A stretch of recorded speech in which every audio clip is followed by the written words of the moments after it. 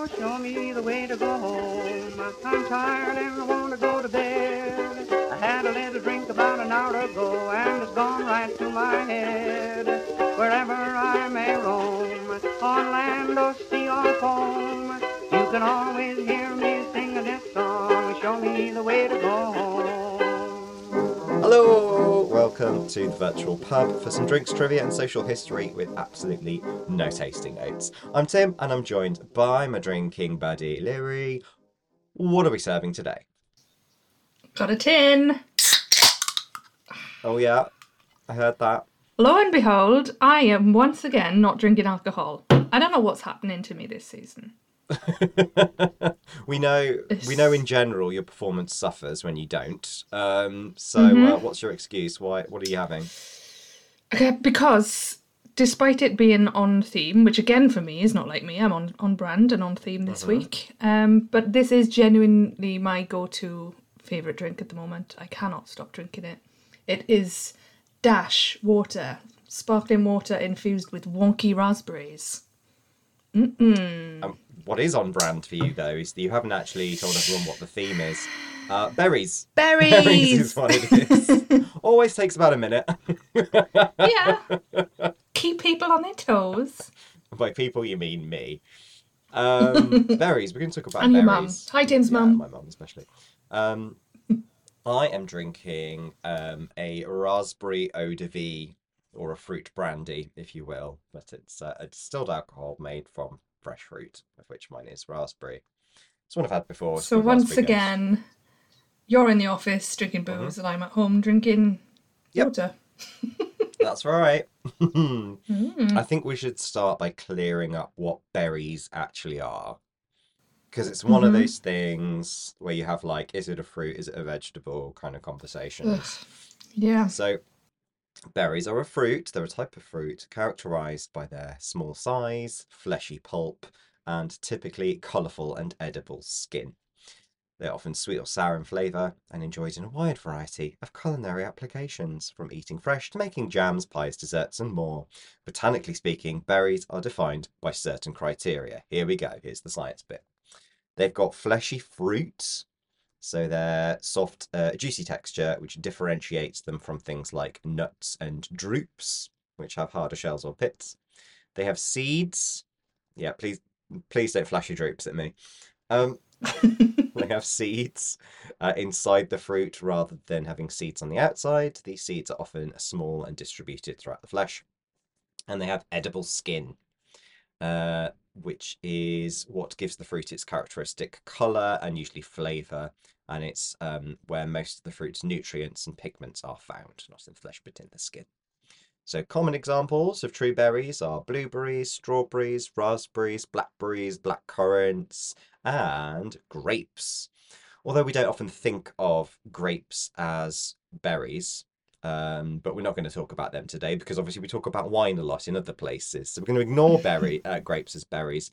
But in fact, the word berry does come from the Old English, which originally meant grape. So they are the OG of berries. And as the English language spread to the Americas through colonization, many of the native grape-shaped fruits that grew in bunches took on the berry suffix, so blueberry and cranberry, etc. It's important to note, though, that not all fruits that we commonly refer to as berries fit the botanical definition of a true berry. For instance, cranberries. Despite the name, cranberries are not true berries. But they're a type of fruit known as a false berry. Those lying cranberries. Bananas are classified as simple berries, as they develop from a single ovary with a fleshy pericarp. Kiwi fruit is considered a composite fruit because it forms from the fusion of several ovaries. And cherries are stone fruit, not berries. But I'm still going to talk about them. The botanical classification of fruits is quite specific, so what's referred to as a berry in everyday language might not always align with that botanical definition. There are some berries that we don't think of as berries that we won't include in this either, like pumpkin or cucumbers or lemons. So we're going to look at things that you would consider berry flavoured, I think is the route we're going down, because in drinks terms, if you ask for something berry flavoured, you're going to expect all of these things, not something made of cucumber and pumpkin. Agree? Have you got a favourite berry? Oh, depends on my mood, depends on the season. I mean, you've got to love strawberries in summer and not in winter. I do like cherries, even though they're not berries, but they are berry flavoured. How about you? I weirdly was going to say exactly the same. Strawberries in the summer and cherries in the winter. Yum yum. Yeah. I like a lingon berry. Got a little mention of that later on. Shout out to the lings. Shall I kick off with blackcurrants? Yes. So these are native to Europe and Asia. They've got a long history of cultivation in those regions. They were introduced into North America in the 17th century, but they were banned in the early 20th century. Not because they're too hardcore, it's because there were concerns about their role in spreading a plant disease called white pine blister rust. It was lifted, the ban, in the late 20th century. And that's perhaps why blackcurrant hasn't kind of taken a hold as much as a flavour in the US, because it was missing for so much of the 20th century when a lot of our foundational flavours were being formed. At least not as popular as it is over here. Blackcurrants are really high in vitamin C and antioxidants, as are almost all berries, to be honest. In addition, the blackcurrant leaves make a very tasty tea, which is taken for its medicinal properties, but it does act as a mild diuretic. So be careful, although it's good for anti-inflammatory stuff. I think one of the more famous, at least alcohol versions of blackcurrant is Cassis, which is just French for blackcurrant. But we generally call it that here when it's in liqueur form. And it's attributed to a Frenchman named Auguste Denis Legout, who is said to have developed the first cassis liqueur in the early 19th century in the town of Dijon, which is in Burgundy region of France. That's the references I've had. I think there are references that go back to about the 16th century, made on like a local, in local forms, but I think this is where it started to be commercialized. So it was originally created for medicinal properties, like a lot of these were, particularly for ailments such as coughs and colds. So the liqueur cassis gained popularity through the 19th century into the 20th centuries in France and began to be used in cocktails. Nearly 16 million litres of creme de cassis are produced annually in France now. So it's still very popular to drink either on its own or as cocktails in France. In 2015, it was given its protected geographical status, Crème de Cassis de Bourgogne. You can actually find ones that are protected just in Dijon as well, to be even more specific. In 1979, though, Germany attempted to restrict the import of cassis simply because it was too low in alcohol. But the European Court of Justice said no. They said you can't ban it on that basis, Germany. I can relate. I'd have passed that. Yeah, I needed to be stronger, please, France. There is more of a history between France and Germany in the cassis, which will bring us on to probably the Kir or the Kir Royale we most often have over here. So Kir, which is cassis and white wine, it used to be called a Blanc Cassis when it was first made, but it's actually named now after a person called Felix Kir, who was the mayor of Dijon in Burgundy. And he was actually kind of more famous for being the pioneer of the twinning movement in the aftermath of the Second World War. When towns and cities get twinned with others, where it was across Europe initially, and now it's around the world. So before I go on to kind of, what happened there, do you know what your twin cities are? There's a sign that I've passed God knows how many times. All right, let's do London first, and then we'll come to Swansea. Yeah. And then we'll come to Swansea. Can you guess any of what London might be twinned with? There's a lot of like Belgian towns and stuff. Is it somewhere in Belgium? Not a single one, no. So London is Well, the Welsh ones are then. London is twinned with Beijing and Shanghai in China, Berlin Okay.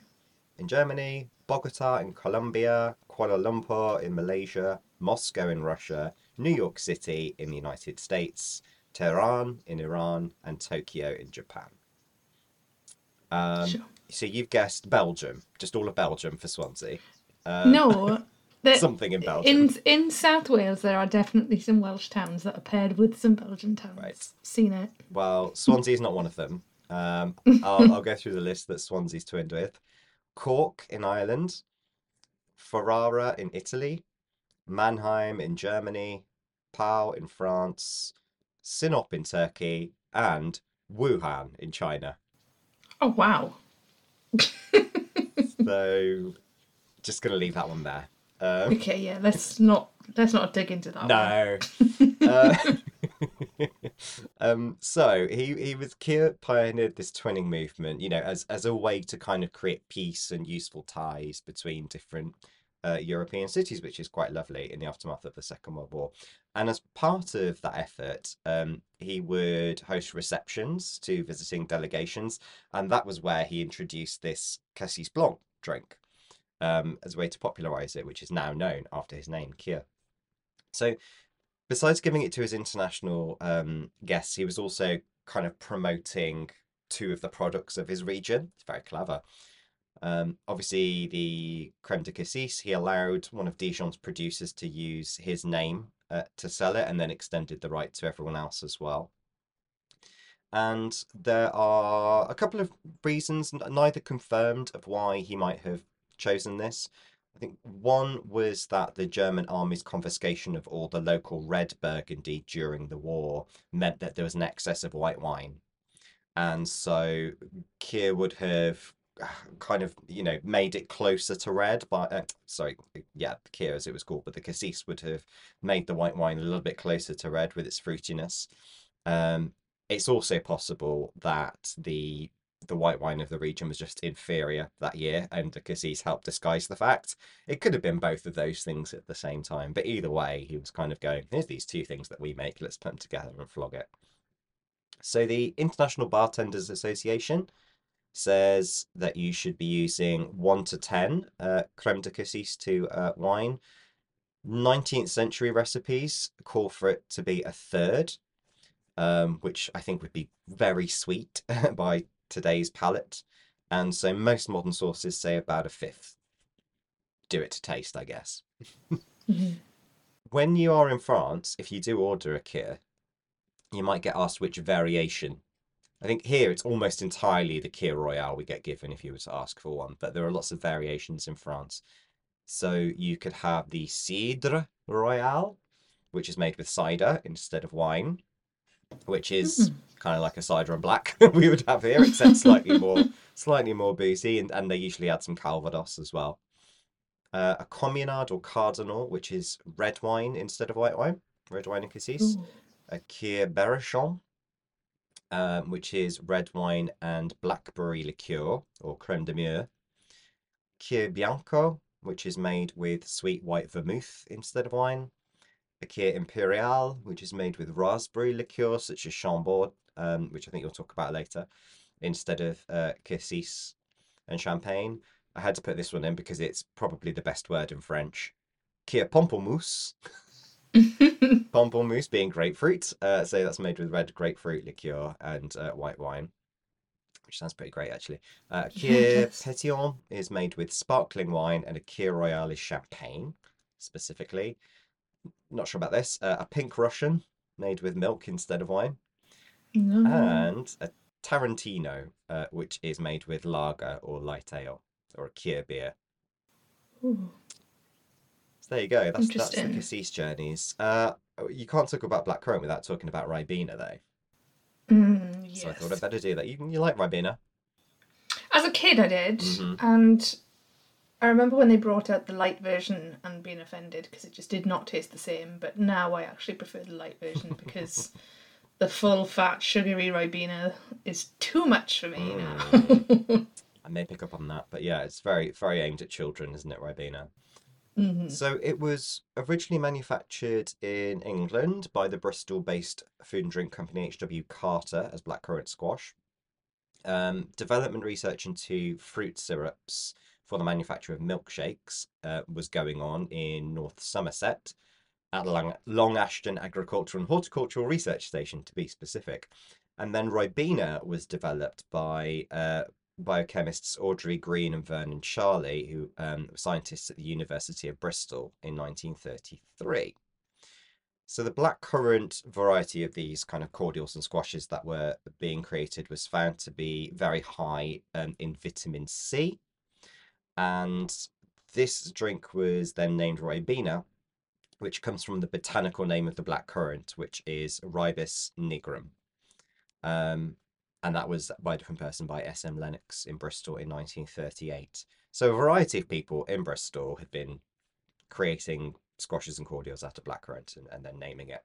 It was really during the war that things changed. So during the Second World War, other fruits that were perceived to be rich in vitamin C, like oranges, although I think we know from our orange episode that there are so many fruits that are higher in vitamin C than oranges. But anyway, they became harder to obtain in the UK due to German submarine attacks on cargo ships.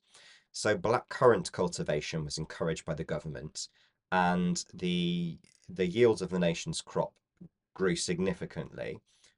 From 1942, almost the entire British blackcurrant crop was made into blackcurrant syrup or cordial. Almost all of it was manufactured by Carter's in the southwest, and it was then bought by the government and it was distributed to the nation's children for free. Didn't have the Ribena brand at that time, but that's what gave rise to the popularity of blackcurrant flavourings in Britain, whereas, they were it was banned in the US because of disease. Production moved after the war to the Royal Forest Factory at Colford in the Forest of Dean in 1947, and it still is produced there today. Carter's, the OG company, was bought out by Beecham Group in 1955.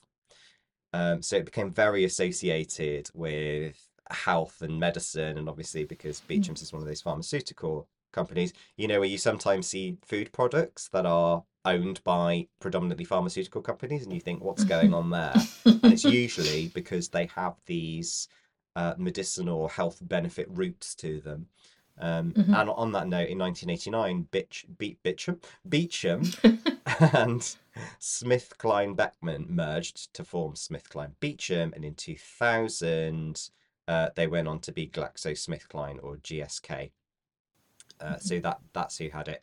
In 2013, worldwide sales were about £500 million, and that year GSK sold Ribena and Lucozade, which they had as well, to the Japanese multinational Suntory for £1.35 billion. In 2018, in the UK, Ribena's recipe was changed by the addition of artificial sweeteners in response to the introduction of the sugar drinks tax by the UK government.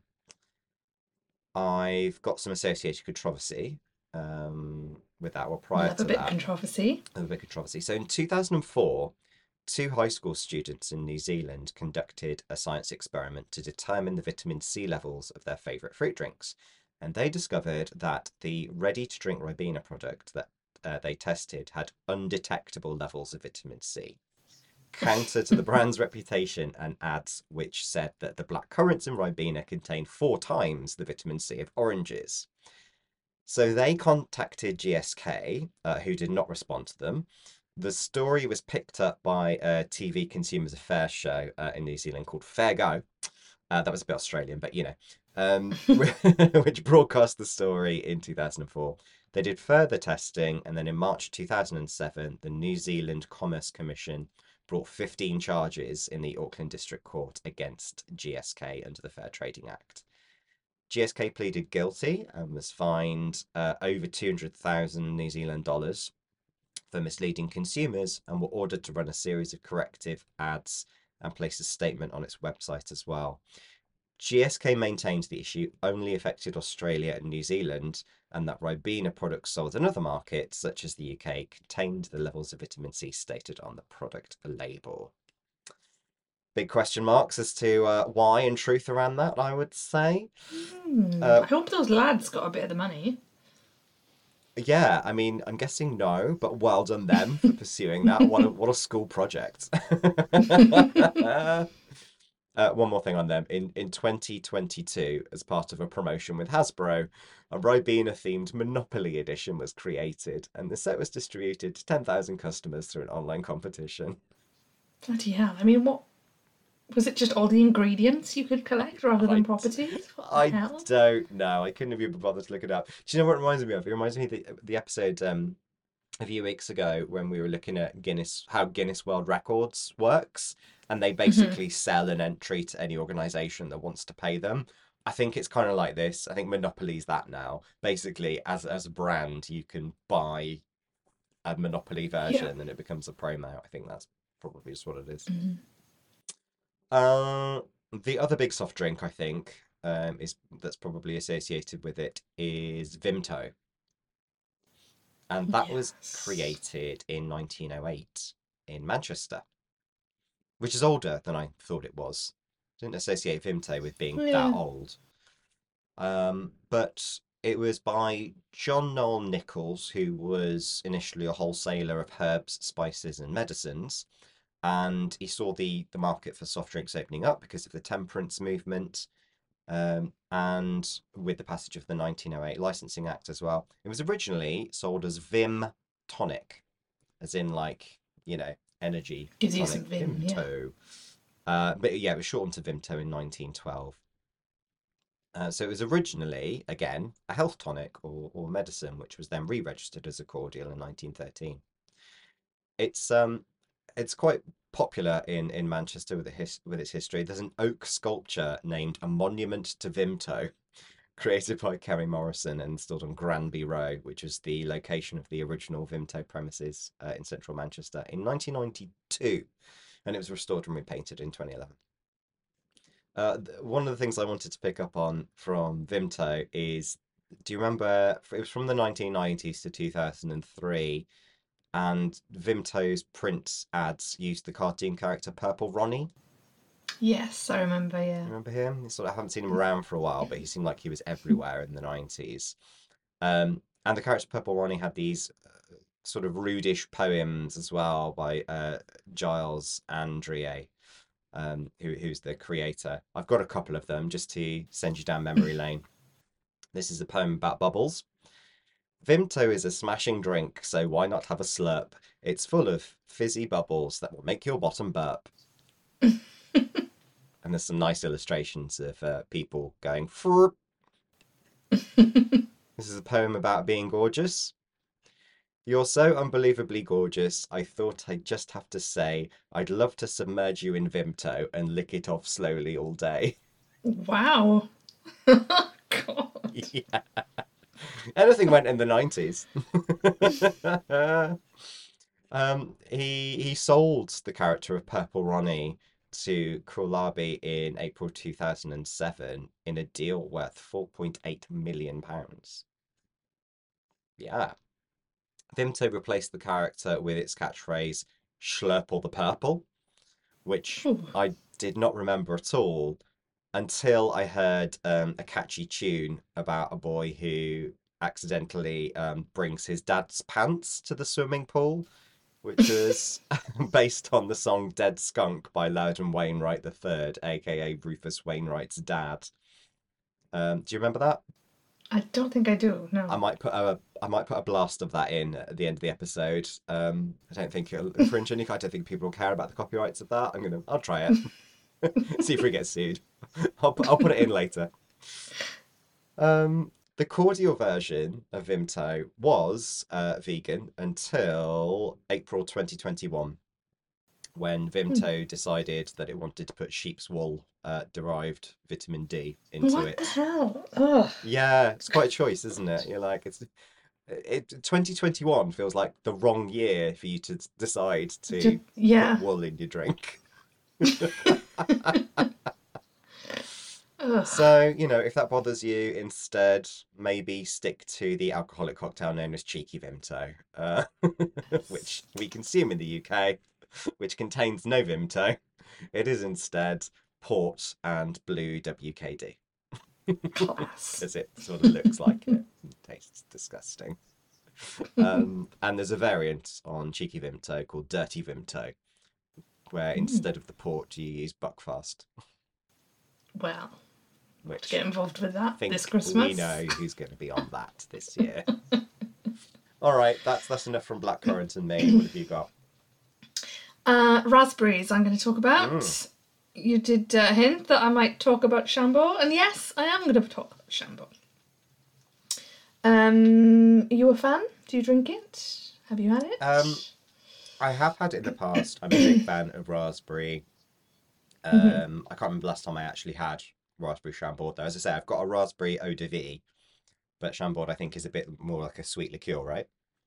Yeah, it's one of those things where a lot of people are aware of it but haven't tried it, but more often than not people will claim to not know what it is, but then when you explain it to them or point it out to them, they're like, oh yeah, I know, because it's got such a recognisable bottle. And it's a staple in cocktails, and it's used for all kinds of different drinks, so it's almost always behind a bar. And yeah, it's very distinctive. You'll have definitely seen it. It's like a little round spherical glass bottle. It's got a deep purple liquid inside. The lid is it's plastic, but it's gilded plastic, gold, a crown on the top. And it's got like a gilded, again, gold gilded plastic belly band around it with the words Chambord written on it. It looks like a religious relic. It was actually modelled after the Globus Cruciger, which is the Auburn Cross, the Christian symbol of authority that's been used since the Middle Ages. I really think that the next person to get coronated should hold one of those. What, Maybe Chambord? Yeah, instead of the orb and scepter, I think they should have a bottle of Chambord and a yard of ale. Well, it would have looked really impressive if royalty did that up until 2010, when they've actually changed the bottle design. So it no longer looks as exuberant. Boo. So I found an article on the reasons why, it's like some packaging article, and there were quotes from the brand and marketing team there and explaining why they'd done it, and it was all bullshit. I won't go into it. But basically, they've done away with the crown lid. That's just become a flat gold screw-on cap, which is pretty boring. The kind of gold gilded plastic kind of cage that used to sit around it and around the belly of the bottle, that's completely gone. It's just a regular label now that is stuck to the bottle that says Chambord on it. So it's a very dumbed down kind of version of it now. They've kept the crown iconography though on the bottle itself again as a sticker.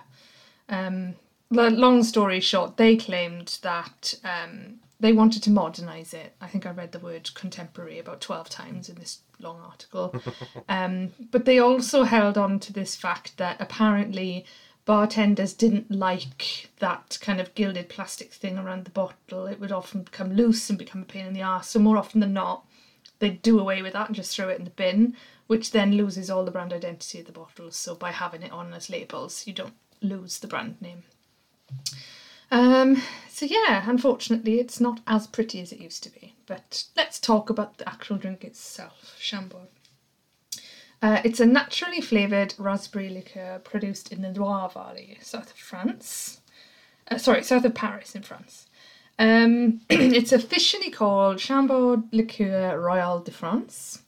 It's based on a 17th century recipe that's said to have been served to King Louis XIV at the famous estate Chateau de Chambord.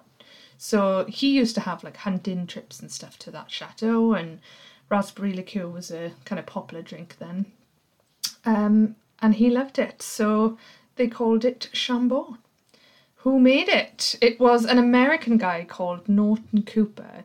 His nickname was Sky. Didn't find out why. I looked into that a lot, but Norton Sky Cooper is the man who invented it. I say invented it. He nicked the recipe and called it Chambord. He inherited his father's liquor company. Charles Jacquin and Company. And it was through this company he launched his sweet raspberry liqueur under the Chambord name in 1891. So quite a long time after they were serving it to King Louis. It's made using a very complex 3-step process. The first stage sees black and red raspberries macerated in a neutral spirit for up to 6 weeks, which yields a rich aromatic first juice.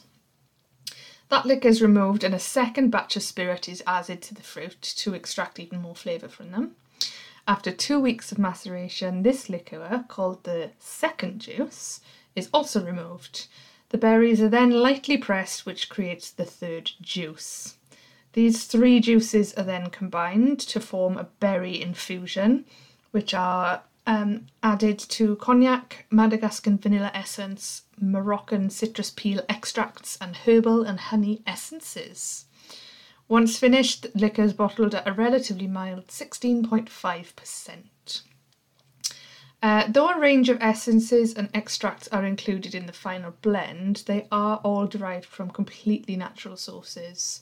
No artificial flavourings, no nasties are added to it. It's totally natural, which I would argue makes it a health drink.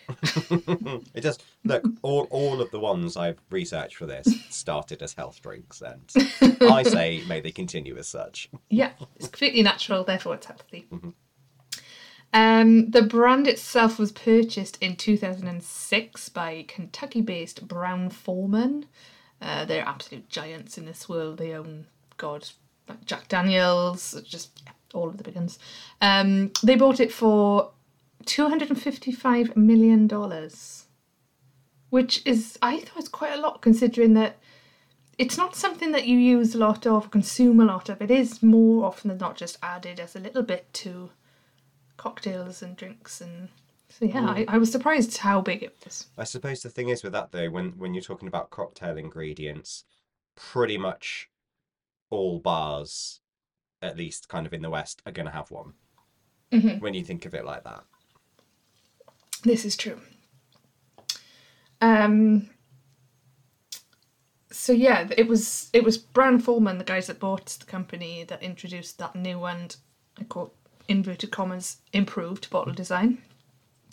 But they also tried some new product development. At the same time as the packaging redesign, they also announced the release of a Chambord branded raspberry flavoured vodka. It was 2010 that they did this. The product launched in the signature bottle, and it was billed as a visually interruptive blend of French vodka and Chambord's trademark black raspberry flavour. However, the interruption was temporary. It's been discontinued already. It didn't last long. It was literally an interruption then. Like a... Oh, sorry, never mind. So yeah, let's stick to Chambord. How to drink it. You can drink it on its own. It's a lovely experience. It's nice low proof, so in a chilled glass or on the rocks. Some people enjoy it with a splash of cold seltzer or sparkling wine.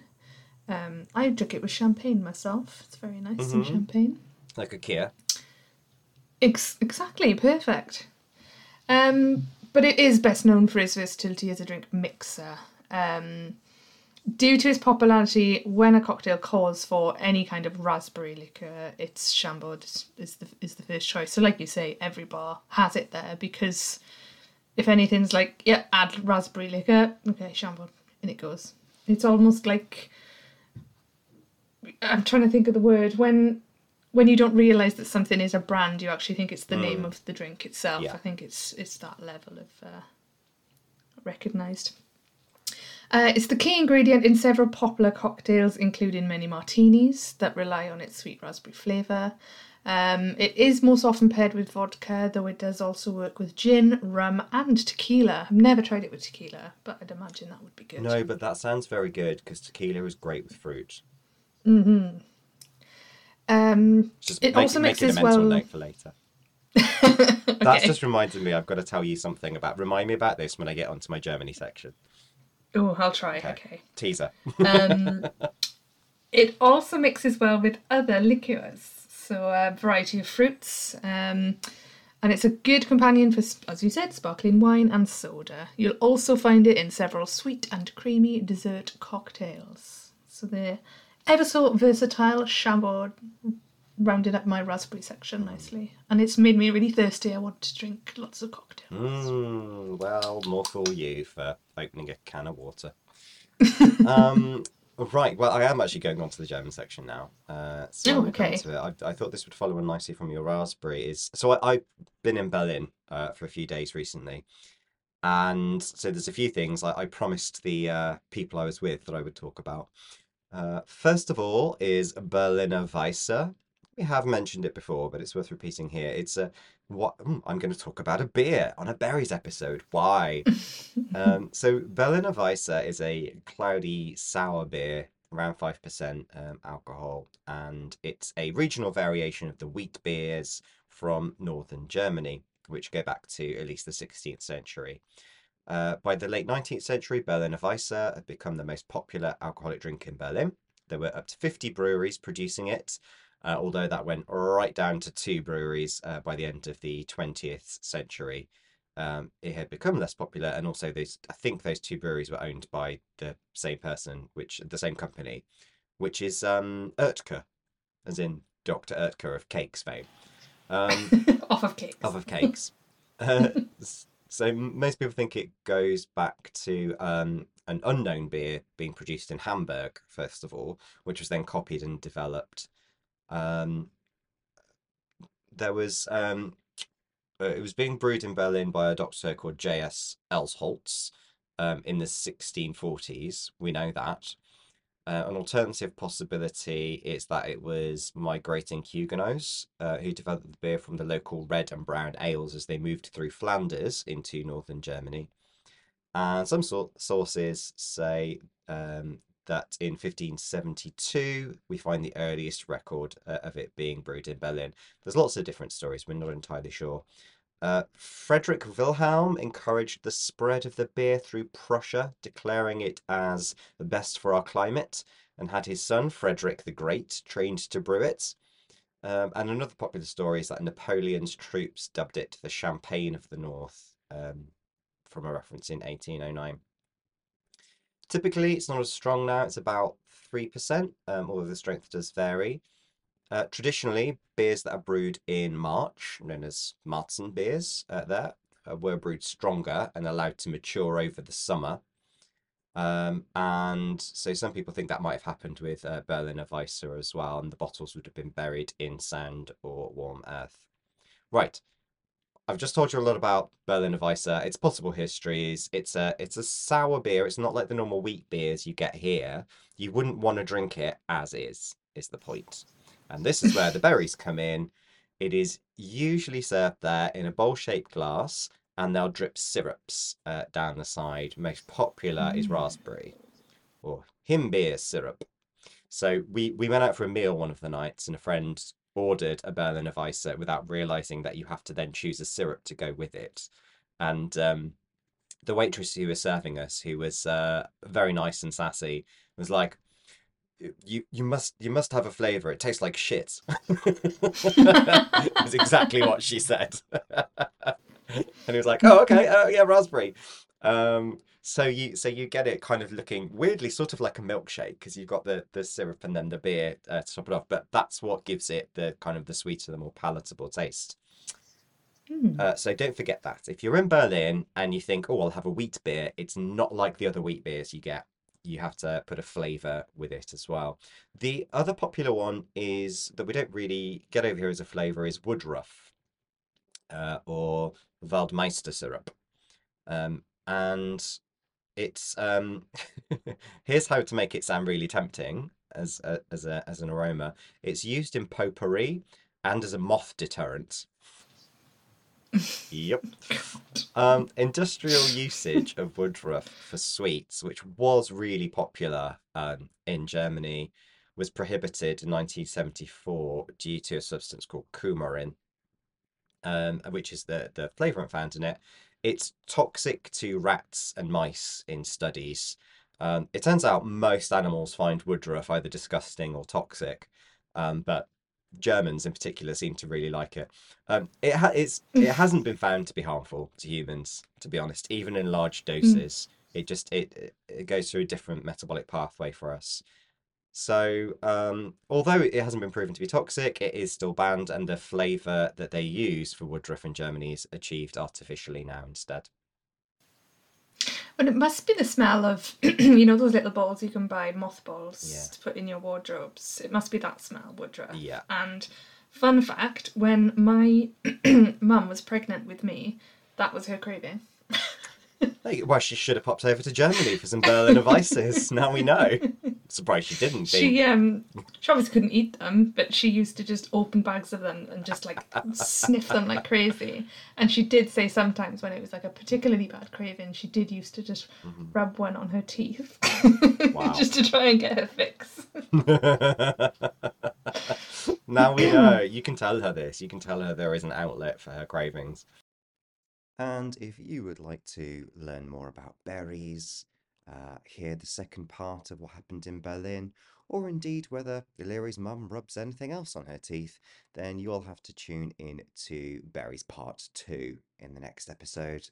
But for now, let's be played out instead of our usual theme tune by the wonderful song Dad's Pants from the Vimto ad, which tells the story of a young chap who has accidentally brought his dad's pants to the swimming pool. Cheers, everybody!